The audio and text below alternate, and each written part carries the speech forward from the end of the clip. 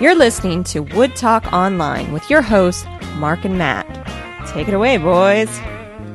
Welcome to Wood Talk Online, a woodworking podcast for woodworkers by woodworkers. That's right. Now, if you have a woodworking question, you can email us at woodtalkonline@gmail.com. Now, normally we talk about what's going on in our shops, and we're sort of going to do something similar, but it's going to be more product-oriented. Matt's got a few things for going on in his shop that deal with products, and I've got one or two things that I've been doing. So it'd be nice for us to talk about those things, give you the links on where you can learn about them, and hopefully you'll want to go buy them, and someone will give us money, and we'll get some new sponsors or something. Now, but this is completely unsponsored. It's just we've had an experience. It was good. It was bad. Here's the product. Check it out. That type of thing. Exactly the situation. Yeah, when you come across something, you want to shout from the mountaintops when it's great, or you want to warn everybody when to stay away from it when it's a major pitfall. So yeah, absolutely. Exactly. Which there can be in woodworking or like any other hobby. There's a lot of crap out there, but there's also a lot of really good quality stuff. So if we've got an experience that we might be able to help you guys out with, we're gonna sing it from the mountaintops. Absolutely. Right, and I'm very out of pitch, so. Yeah. So tell me about your jointer, Matt. Oh, I am absolutely loving it. Hand planes for sale. Make an offer, and I'm just kidding. I haven't gone that far, but I have been finding every excuse in the world to come down into my shop just so that I can turn it on and play with it, and try to make sure I can get. I am amazed at the fact that you can get something square after like one pass. Yep. When normally I'm like breaking a sweat and filling a bucket full of curlings and everything else, and it's just. Wow, it's really great. Good for you. I'm glad your eyes are opened. I would never put down hand tools, but there's a reason power tools were invented, because they're supposed to save you time. Absolutely. And, I'm actually looking forward to maybe the next project I'm going to start on, working with square stock. I've always done it's custom. It's supposed to be off a little bit like that. I think this may possibly change your, Matt's woodworking forever. I mean, if you've never had that experience and you've never tried to, completely all four sides square up your lumber, I mean, your joints are just going to be amazingly more efficient and tight, compared to what you might have been used to. Oh, absolutely. I mean, I don't have to crank down on the pipe clamps anymore. Yeah, exactly. Wow. Well, good for you, man. Yeah, so I'm very, very excited about it. That's pretty much still the big news. It's a lot of things have been getting neglected as a result of that machine being in here. So pretty soon I think the newness might wear off, but I wouldn't count on it very soon. Are you just running like a bunch of practice boards over and over through it to like you got basically a toothpick, a perfectly square toothpick when you're done? That's exactly it. I'm like, honey, I've got all this lumber that I bought, but I need to get it down to veneer. That's great. So that's about it. Nice. So that's pretty much in mind. You got any great stuff going on, or? Well, I managed to get a hold of a new product that is it's actually, I've seen it in a few of the magazines. I believe I saw it in Rockler, maybe Woodcraft. Don't quote me on that. I'm not sure, but search around for it. You'll find it. It's called MagSwitch. It is an incredibly cool magnet, and I haven't really looked into the details on the magic behind it, but man, this thing is just a killer shop magnet. They have a bunch of different versions of it. Basically, it's switchable, so you could sort of turn it off and turn it on with a half turn of a dial, and the amount of strength that you get with this thing is just incredible. So I have a couple of the ones that you could put into jigs. You can make your own jigs. And interchange these magnets from one jig to the next, and they're strong enough to go through wood.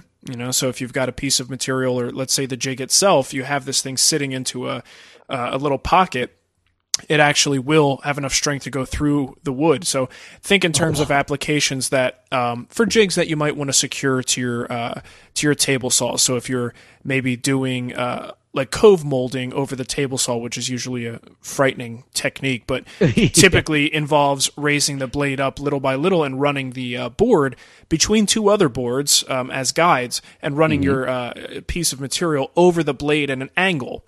You can make some really killer jigs with this type of thing and position it any way you want to. The one thing, and as simple as it is, something that makes a tool or a jig or something I use all the time, even if it's a very simple thing.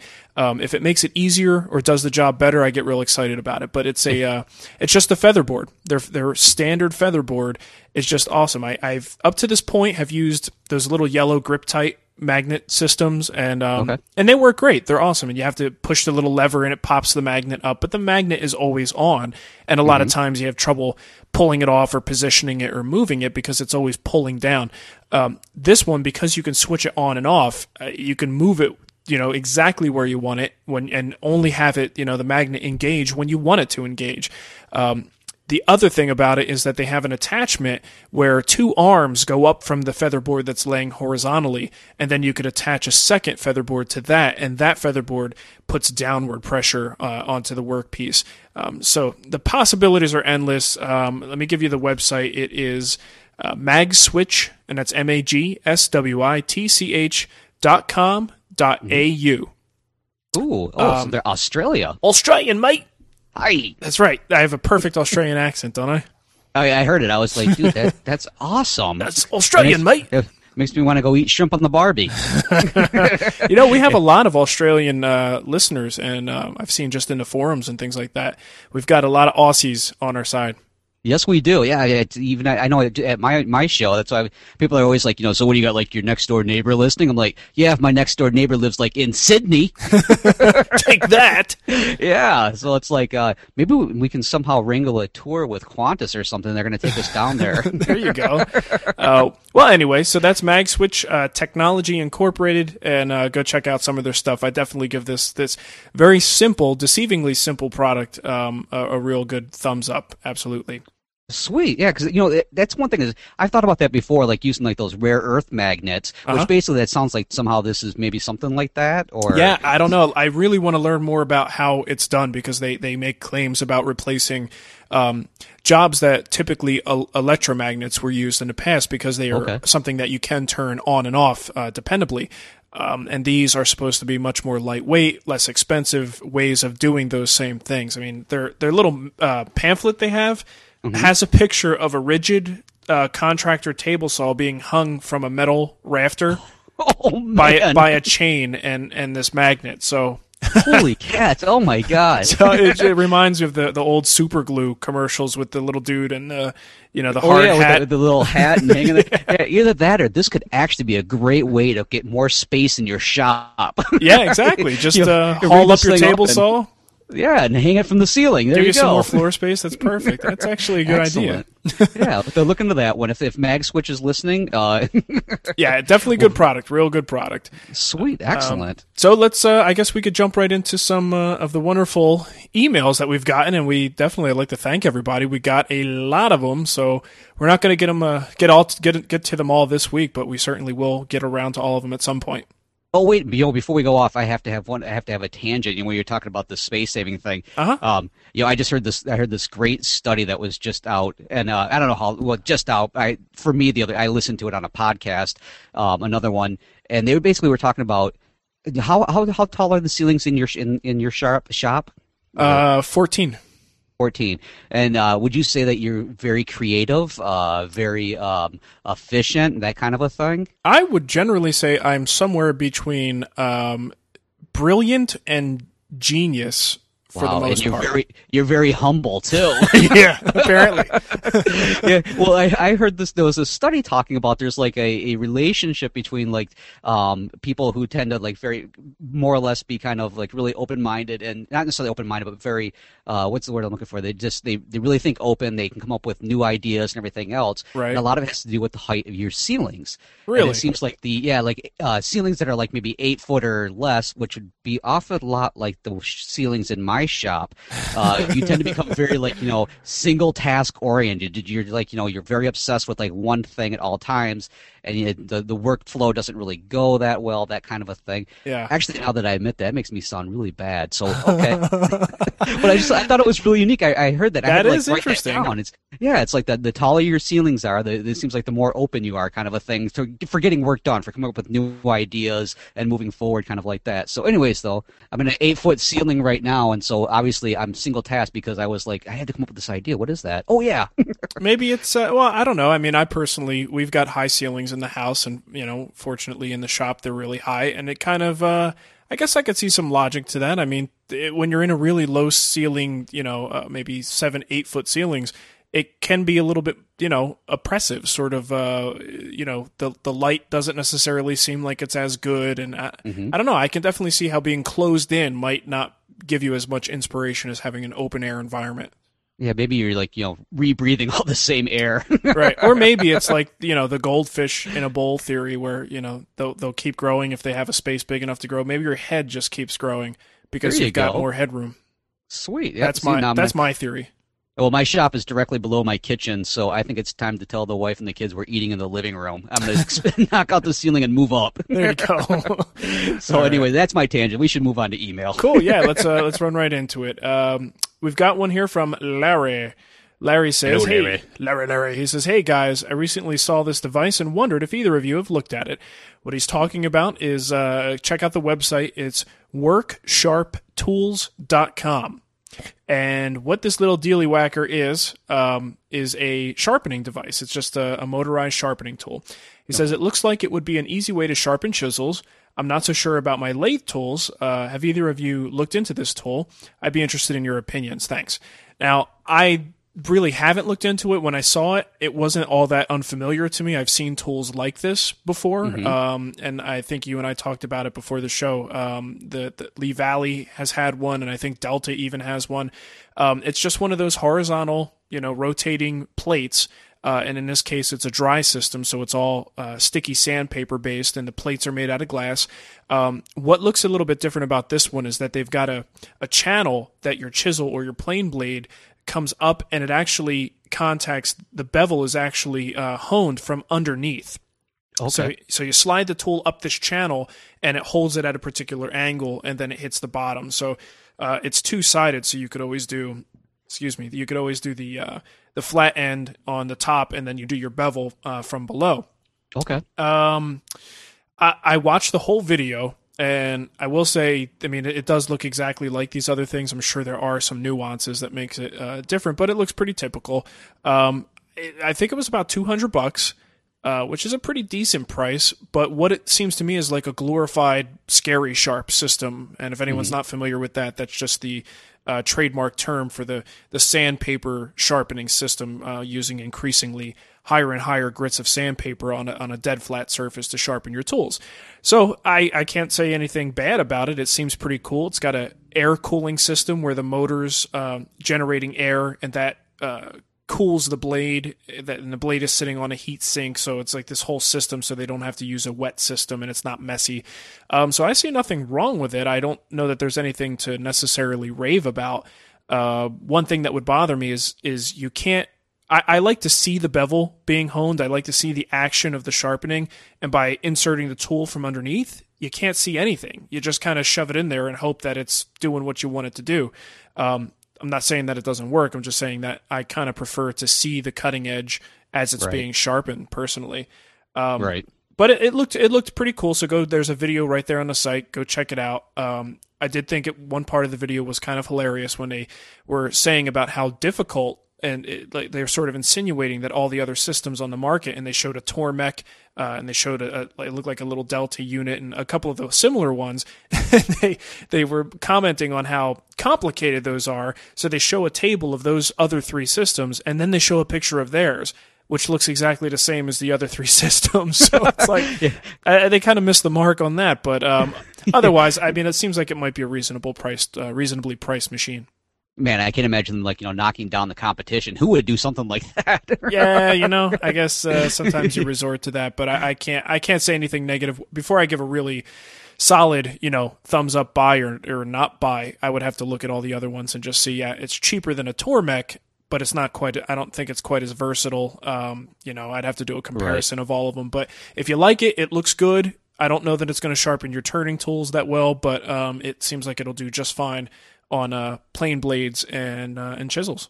Yeah, that sounds about right. Yeah, I agree. I kind of took a look at it too, just a quick gander, and yeah, like you said, it looks very much like the other ones. Yeah, So. it does. I mean, it's nothing exciting, but Mhm. I'm sure if you're into the Scary Sharp sandpaper system, that's just Right. fine.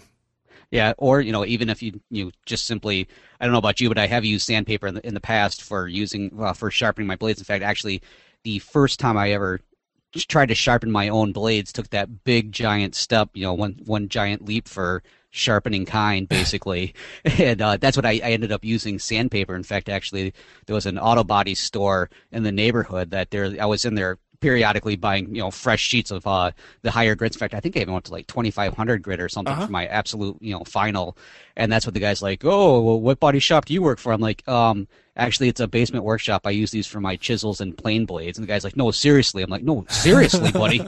Matt's Basement Body Shop. Exactly. Bring it on in. I can't do paint jobs, but I can sharpen your blades. Nice, nice. So, but yeah, definitely. Ready to move on to another question? Yeah, let's move it. Okay, let's see here. This one is we're looking for. It has two questions here, and the first one's looking for some advice on ear protection. And he notices, Mark, that the earmuffs that you're wearing, he's wondering if those are canceling or noise canceling as well as headphones for music, AM, FM radio. They are giant corded headphones from 1979. Those big, giant, oversized ones. I remember those things. You see the guy walking around with the big 8-track and on roller skates. Yeah, well, I have roller skates on too. You just can't see that on the webcam. Actually, I use the Work Tunes. That's what they're called. Okay. And they just recently came out with a new one that are called, I believe it's I should have written all this down. But anyway, look up Work Tunes. And yeah, exactly. And there's a pair that is white and the other ones are yellow.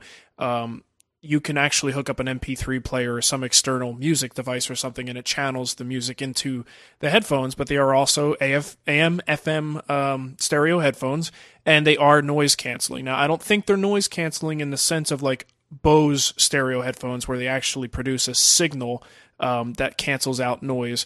I just think that they're that solid of a noise blocking that you don't hear anything. Okay. Honestly, you'll look into it. There's a lot of debate as to whether that's a good thing to do in the workshop or not, but it's a personal decision. For me, it works great. I love it. I like it a lot. And and it's like I said, a personal decision, but that's what I use. Okay. Yeah, actually, even though they kind of threw the question a little bit towards you with asking about those ones, I don't know if you've heard this with my show. Actually, I've got a free pair of a new hearing protections called Zem. Actually, I think it's been out on the market for a little while now. But anyways, it's called Zem. It's by SenseGuard. And if you go to ZemZone, ZEM Zone.com, you can check it out. And they look a little weird in my opinion. No offense, Zem, but they're really small. And this hearing protection, actually what it does is rather than the noise canceling, what this actually does is the way that they have the technology, it lowers the sound around you, so it brings everything like at a flat level. I guess you could kind of say it lowers the decibels of the machines and whatever's making the noise, so that it comes down to the level of a conversation. And it's really neat because I always talk about this on my show. It was funny because the first time I really tried this, I was really kind of skeptical, and I'm like, whatever, this is just their earmuffs. That's that's simply it, kind of in the canal, and they just kind of sit there. But I was using my Jigsaw, which is one of my smallest tools, but it's really, really loud. And my kids were standing at the garage door while I was using this, and they're yelling at me, and I've got this thing running, and it sounded like they were standing next to me, kind of a thing. It's like I could really hear them yelling, and I could, the Jigsaw was just in the background. In fact, it sounded like it was 2 doors down rather than being right with me. And so that's another idea. Is it's simply one of those, rather than canceling it out, it just simply lowers it to a conversation level, and that's a real neat safety feature, because imagine somebody accidentally comes in and kind of comes up behind you while you're working with something. Sure. God forbid, you jump forward or something like that. It's a neat idea that it does that rather than blocking it all out. It just lowers it. So it's something kind of neat to check out. Yeah, and they're really lightweight, and they're lightweight, and they come in beautiful colors, including camouflage for hunters. Oh, nice! So you can put those on, and nobody will even see you when you're woodworking. Exactly. Awesome. You blend in the background. Very cool. So, okay, well, let's see. We have a second question from our listener here. Ty actually is the second question. Let's see. This second one's kind of a long one here, so I'm going to kind of pick the meat and bones. But basically, I'm following the instructions in the book Building Kitchen Cabinets from the Build Like a Pro series. In order for my wife to allow me to make kitchen cabinets, I have to prove myself. Oh, I know how that goes. In the book, he describes the process of making face frames whereby he runs each board on edge through a planer to keep the sides parallel. When I built my fish tank stand in the style of the kitchen that we want, just as a trial, my rails and stiles were a little out of square. So I just pushed them into place with some pipe clamps and pocket screwed them so I could use the clamps elsewhere. Here's what I think I went wrong. Okay, so here's the meat of the question. I ripped the board when they were long and didn't cut them to rough size, causing a slight wave in the rip. Then maybe my chop saw isn't quite square, the combination of a 90.1 degree on the end, 90 degrees butted up to a wave in the side of the board cause the frame rails and stiles to point in all directions. Will a planer help? And if so, is it worth getting the DeWalt squatty looking one? Will a cheaper one do the trick? I don't do a lot of planing, but may in the future my wife is allowed to use that tool. My idea here is to limp along until I can show that, hey, we have a need for a non-benchtop model. So what do you think about that one? It sounds like basically he's kind of asking like... He just wants to know if he should get a planer, basically? Yes. Yeah, well, it sounds he's got that slight wave from the ripping effect or something in there, so he's wondering if that's going to correct it. Well, tune up the miter saw, so, obviously you want to make sure those cuts are square, because he said that might be a potential issue, but as far as the keeping your long stiles nice and straight, yeah, that's the first thing you want to do is joint the one side, rip it oversized, precautionary just to make sure if it decides to bow, you want to be able to joint it again and then rip it the last time to final size if you really, really want to be picky. The bottom line is when you're talking about, style stock, it's almost always going to move on you and it's almost always not going to be straight. But typically the stiles of a cabinet in a face frame are not necessarily going to be strong enough over the course of, say, 6, 7, 8 feet, aren't going to be strong enough to make the cabinet contort out of shape. So usually you can do what he said. You could push it into place with a clamp and or a pocket screw, whatever you're using, dowels, and get it into position. So if he's talking about little waves, that's a whole different story. But if he's talking about just a long bow, that's usually not too big of a deal. But to answer his question, the planer is not going to get a long bow out of a stile. It's it's generally going to it'll make sure it's a consistent width from one end to the other, but it's certainly not going to take out a long bow. It's just not the way the planer is built. It doesn't operate like that. Right. Yeah, because usually isn't it the rollers are so strong that they'll just push it flat to the table anyways, and it can spring right back up once it gets to the other end. Yeah, especially for face frame stock, we're talking pretty small stuff. 3/4 of an inch and maybe an inch and a half. Wide, it's not going to be too hard for for just about any planer to push that flat. So that's not to say that I don't think a planer is a necessary tool for you to have anyway, to get those pieces down to size and get them nice and parallel. But I don't think it's going to get rid of the problem you experienced in this last project. Right. So you need to justify it to your wife in a completely different way is what I think you're going to have to do. Yeah, and there's nothing wrong with the squat DeWalt model that he mentioned. Interesting term he came up with there. In fact, I think my first planer was the Lunchbox DeWalt, and then they came out with that really cool, beefy-looking version of it. And there's a couple of those benchtop models that are perfectly fine. So, nothing wrong with those guys. Yeah, because I think right now I have a rigid one, and that one seems to work pretty good. So the benchtop, depending on what you're doing, works perfectly fine. Perfectly fine. All right, let's move along. Okay. Chris writes, this question is probably more for Mark, but will probably be helpful for Matt in the future. Ooh, good. Good for you. Yeah, you're not there yet, Matt. One day. Oh, sorry. Please. Do you have any secrets for changing and adjusting jointer knives? I just tried this for the first time. With less than favorable results. I'm getting a wavy surface and a little snipe at the end. Both your shows and this one are okay. Anyway, keep up the good work. Now, I don't think we're going to spend as much time on this as we could or should to properly explain how to tune a jointer. I will be covering this in my podcast at some point soon. I've done the bandsaw, and I would really like to do the jointer. It is Okay, as quite soon as a we're done process. here, go do it right now. Oh, as soon as we're jeez. done, just go You do know, it right now. There's no pressure. When I got my jointer, when I just got the 8-inch, I spent, and this is someone who is, I guess, quote unquote, supposedly knows what they're doing. It took me about 6 hours to get mine in the shape that I wanted it. Now, I kept, it's also was a new tool to me, so the adjustment mechanism was a little wacky, and I, had to get used to it. It's just, it does take some time. But one thing that will probably save him a lot of hassle and a lot of headache is a jig that's called Jointer Pal, I believe is what they call it.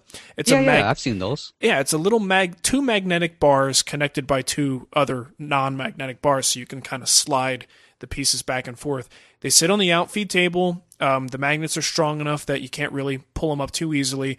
And you just loosen your jointer knives enough so that the magnet pops them right up and holds the blades in a perfect position that's perfectly even with the outfeed table. And you just go from one blade to the next and tighten everything up. Maybe it'll take 2 rounds of that just to be safe. But that's the method I use, and that's close enough for my work.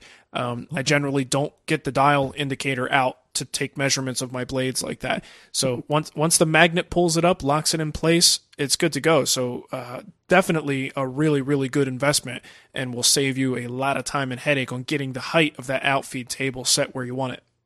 Cool. That sounds good. I'll have to write that one down. And as far as getting the tables aligned and getting them coplanar, you'll have to wait for the podcast for that. I basically use a long 4-foot, straight edge, aluminum straight edge, clamp down to the outfeed table, and I sort of swing it back and forth using, and this is one case where I actually do pull out feeler gauges to find out how, close it is.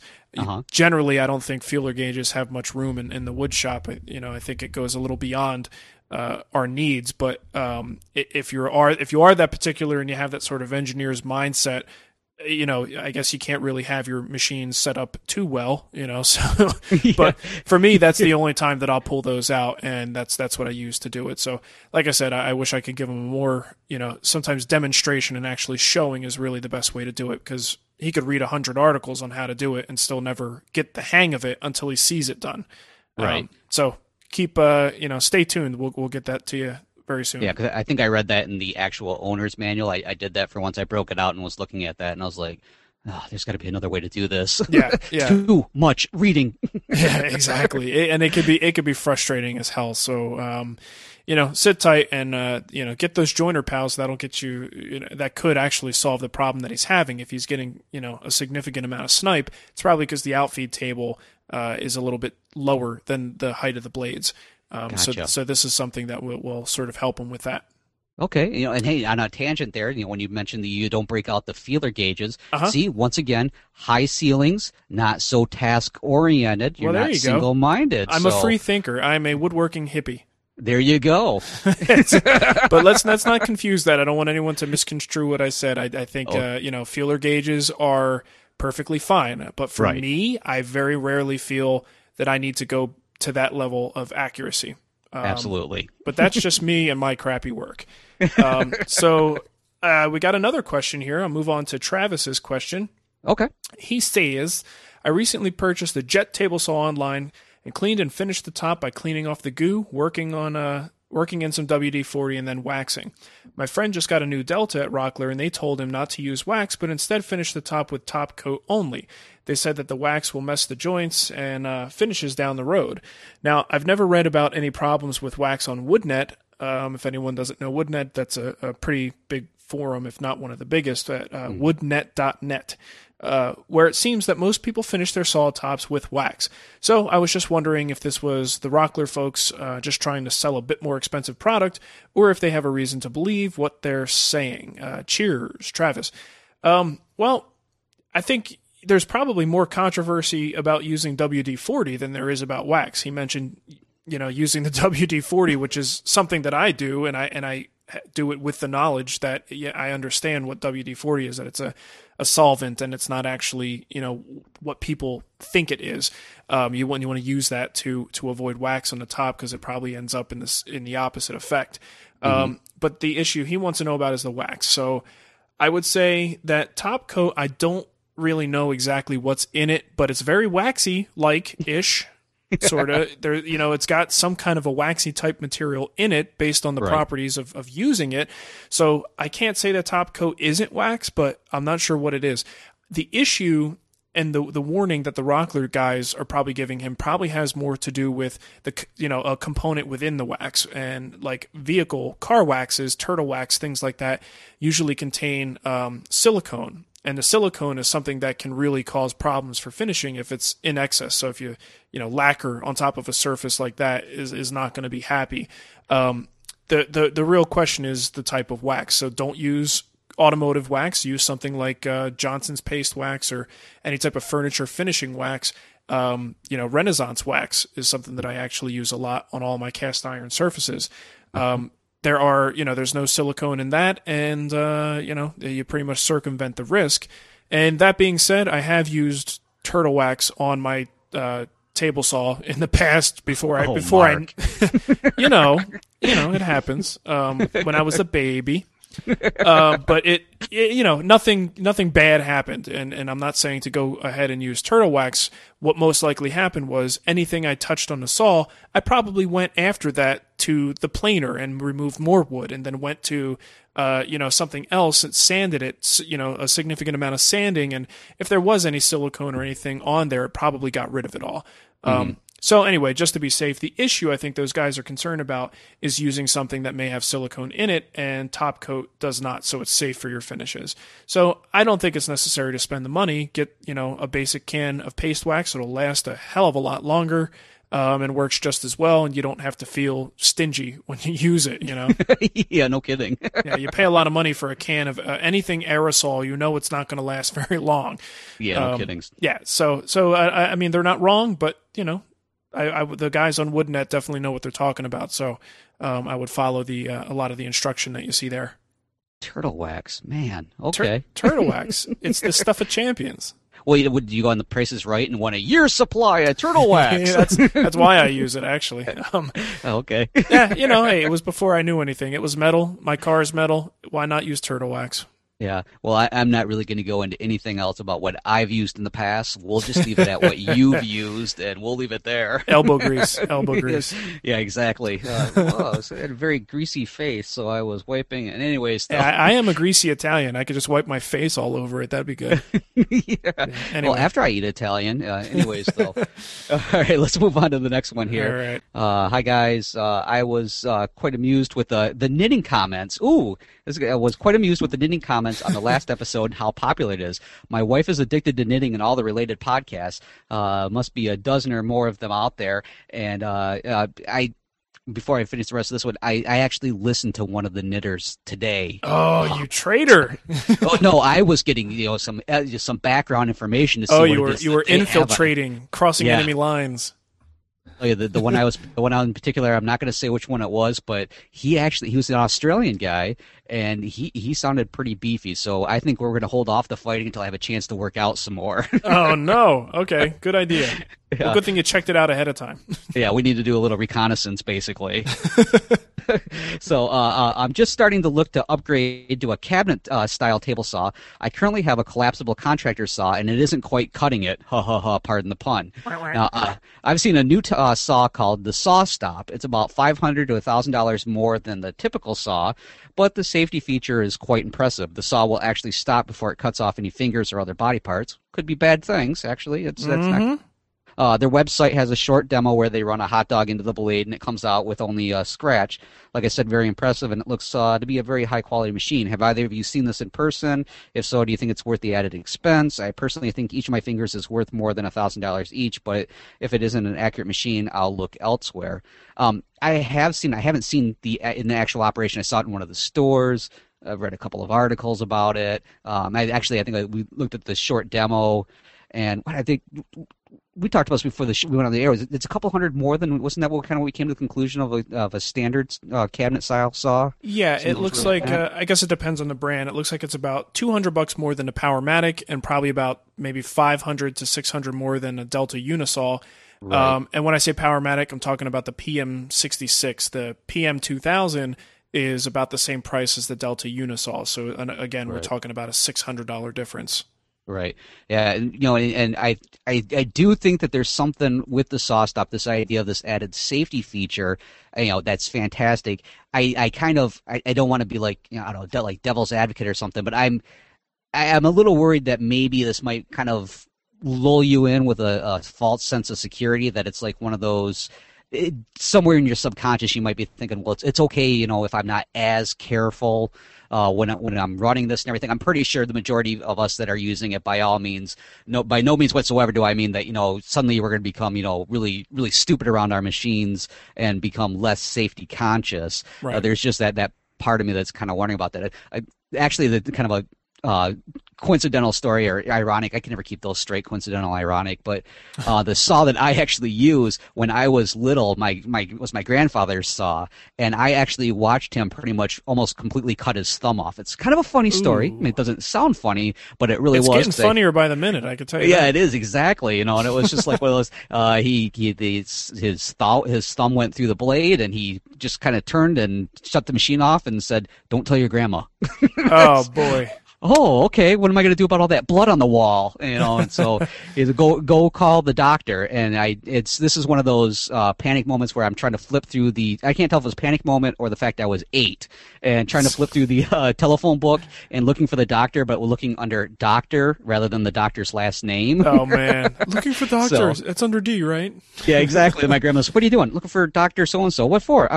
Just look it up. I want to see if he's home. Oh, wow. So, but that's one thing that I'm extremely, conscious of it when I'm around any type of moving blade. In fact, I don't know if anybody's ever listened to one of my earliest episodes where I talked about safety, but I have this little mantra that my kids and my wife kind of tease me about, but it's fingers and thumbs, don't be dumb. Fingers and thumbs, don't be dumb. As I'm running them through, and my kids will laugh if they see me saying it. They're like, "Dad's saying that stupid phrase again." Oh, nice. So then I guess the question is, would you pay, let's say ask both questions. Would you pay $600 more for that feature? And let's just assume all things equal. Other than that, comparable saw, is that worth $600 more for you? I don't think so. I really don't. I feel that I think the safety still falls on the responsibility of the individual. It is a nice feature to have, but at the same time, it's not nice enough for me to justify myself shelling out that extra money. Right. How about 200? I might consider it if they throw in a couple of maybe upgrade to the fence or something. Right. I still don't know if right, a free can of turtle wax maybe. Maybe that would be it. That would be the clincher right there. Well, I've given this a lot of thought because I get a lot of questions about SawStop, and I read a lot of the forum entries on it. It seems like there's not a whole lot of debate. It's a pretty good quality saw, so nothing no question there. And the safety feature it does what it's supposed to do. It works as advertised. And I guess that's really the question for the individuals. Is it worth that extra amount? And then also you raise a very valid point, is whether or not this is something that, pulls people into a sense of complacency around the tool. Mm-hmm. I don't really know that anyone can get completely complacent around any spinning blade. You can get stupid and make a stupid mistake, but you would do that with or without SawStop being there. Right. Part of me says, okay, if I'm going to do anything on my saw blade, what's more likely to happen? Am I more likely to just touch my thumb, nick it, and go, ah, crap, and pull my hand back? Or am I more likely to just slam my hand down on it and lose an entire finger? Right. Of course, this is all speculation, but I'm guessing that most likely, if anything's going to happen, I'm going to touch it and I'm going to react. And hopefully my reaction will be to pull my fingers away from the blade. Mm-hmm. So if that happens, okay, so I may need a couple stitches. I don't think I'll I'm assuming I'm not losing a finger here. I'll need some stitches, and I'll be a lot more careful next time, and probably a little bit scared, but a lot more careful around the saw. If you have a SawStop, you're out a significant amount of money now. Right. It's think of it like an airbag in your car. You're certainly glad you've got it, but what if your airbag went off from a little bump in the grocery store parking lot, and now you've got to pay $1,000 to get a new airbag. it's not $1,000, but if you got $100 blade, and let's say that cartridge cost, I don't know how much it costs, but let's say it costs $100, probably pretty close. Yeah, that sounds about right. That's a $200 expense if you just nicked your finger, which would not have caused severe damage to begin with because you pulled away. So, again, I'm speculating, but for me personally, I think the saw looks great. I think it's cool. If it's a matter of $200, I probably would spend the $200.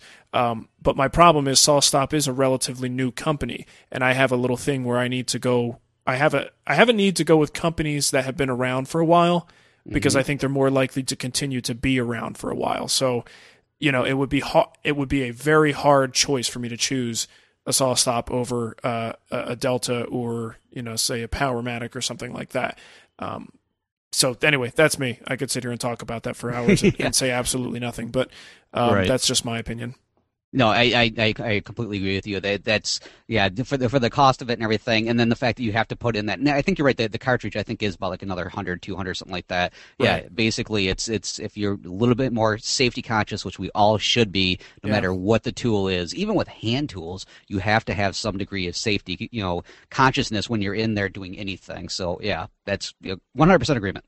yeah, and I think for a lot of people, this thing is the next best thing since sliced bread because it addresses a valid concern. It might be for a lot of places, schools and shop classes. There might be insurance benefits to getting a tool like this, and that's awesome. But for the hobby woodworker, if you're already planning on going in that price range, then it's something you should probably consider. But if you're more of the $2,000 price range and you just want to get your first real cabinet saw and just get a really solid machine that's been around for a long time, you're going to have a hard time justifying it. Especially considering there's about 10 or 15 other ways you could lose a finger in your shop that don't have a SawStop on it. Absolutely. So like I said, fingers and thumbs, don't be dumb. yeah. Nothing replaces common sense, that's for sure. Right. All right, so I got our last email here. This is from Jeff. He says, hello, Jeff. Jeff, enjoy both of your work individually and collectively. It's a great resource for us rookies. Anyways, as a rookie, I'm trying to choose projects that will best develop some of the fundamentals of woodworking. I want to do projects that hammer, pun intended, in the technique of the mortise and tenon or dovetail joinery. My question is this: what project in your early days do you feel you learned the most from? I imagine your answers could range from learning from monumental mistakes or from woodworking with someone who opened your eyes. Thanks, Jeff. Well, Jeff, I would say that for me personally, I think it's more my experiences with people that have opened my eyes more so than projects. I mean, every project is a good learning experience, and certainly some more than others. I think the ones where I would say the ones that I venture off into a world of not having a plan and not exactly even knowing where I'm going to end up with this project and just learning on, just going for it and seeing what happens. Those are the best learning experiences. But more significantly for me is my experiences with people. Working with David Marks was, of course, definitely formative in my early years of woodworking. And I'm still in my early years of woodworking, but I would actually say the most significant change in my woodworking style or approach was actually when I worked with my buddy Cody, who is he owns a refinishing shop and a woodworking company here in Phoenix called Lopeman Furniture is the name of the refinishing place, but he runs Topman Custom Woodworking. So give him a little plug. Plug to other woodworkers, which is probably not very helpful, but anyway. Wait a minute. But anyway, I worked with Cody for a little while at the shop, and one of the main things that I learned from him was how to work fast. And the point was, coming from a hobbyist perspective and making the transition I did, the hardest thing I had to learn was how to get my ass in gear. I mean, you're used to going in the shop, kind of meandering around, working at your own pace, get a little done here, a little done there. Sometimes you have an intense Saturday and you get a lot of stuff done.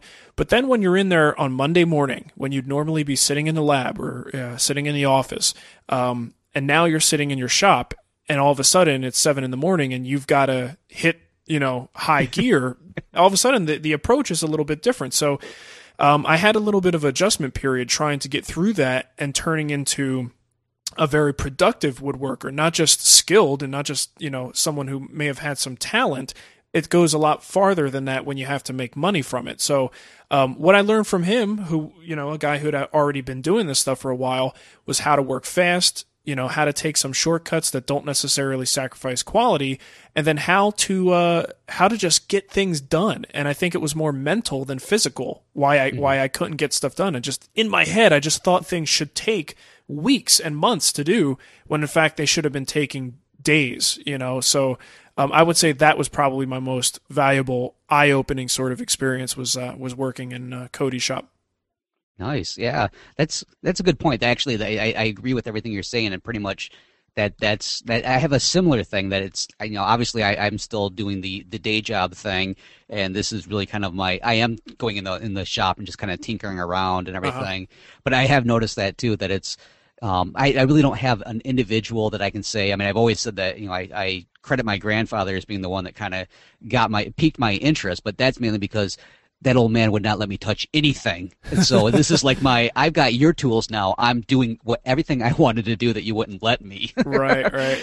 And when it comes to a project, I'm trying to think, with every project I've done, it seems like as soon as I get done, there's always that you look back and reflect, like, okay, I could have done this different. I could have done that different. I should have done it this way. I should have done that. So it's still, I really still feel like I am in that growing experience. I think so far, the one project that I am like 100%, super satisfied is the one that I did with Aiden's dresser. That's the one that I really like. I still look at that one and I'm like, I did an awesome job. I mean, this is like really, really great. And for me, it was that I experimented with. I actually followed through on all my mortise and tenons, and I did everything I was supposed to do with that.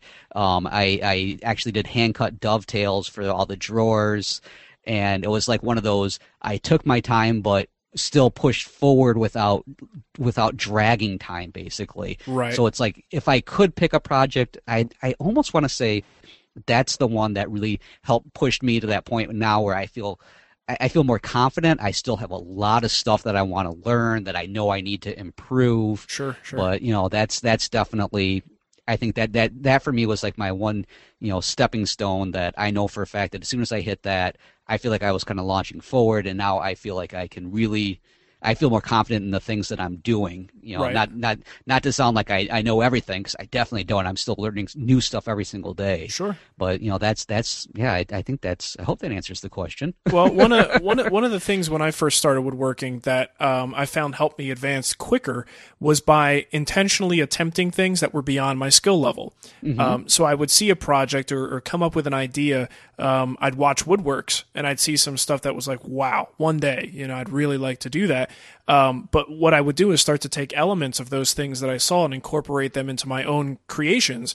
And by attempting things that were what generally were well beyond my skill level, even if I failed the first time around or had to kind of dumb it down as I went through it to make it something that I feasibly could do, just the process of doing that and forcing myself to get good at it was an excellent, awesome learning experience. So did you feel that when you started that dresser project at the beginning, were you intimidated by it? Like, were you sort of felt that you had control over those techniques that you were going to have to use?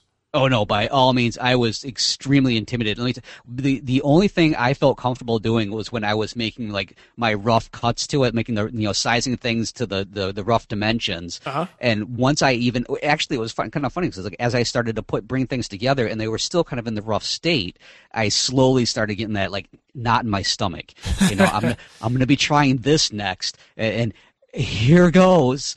Right. Oh God, as I'm going through these things and trying to do them, and then once I would finish, a part of it's like, okay, well, that wasn't as bad as I thought it was going to be, but okay, the next time I do it, this is what I need to do, and stuff like that. But yeah, it's still.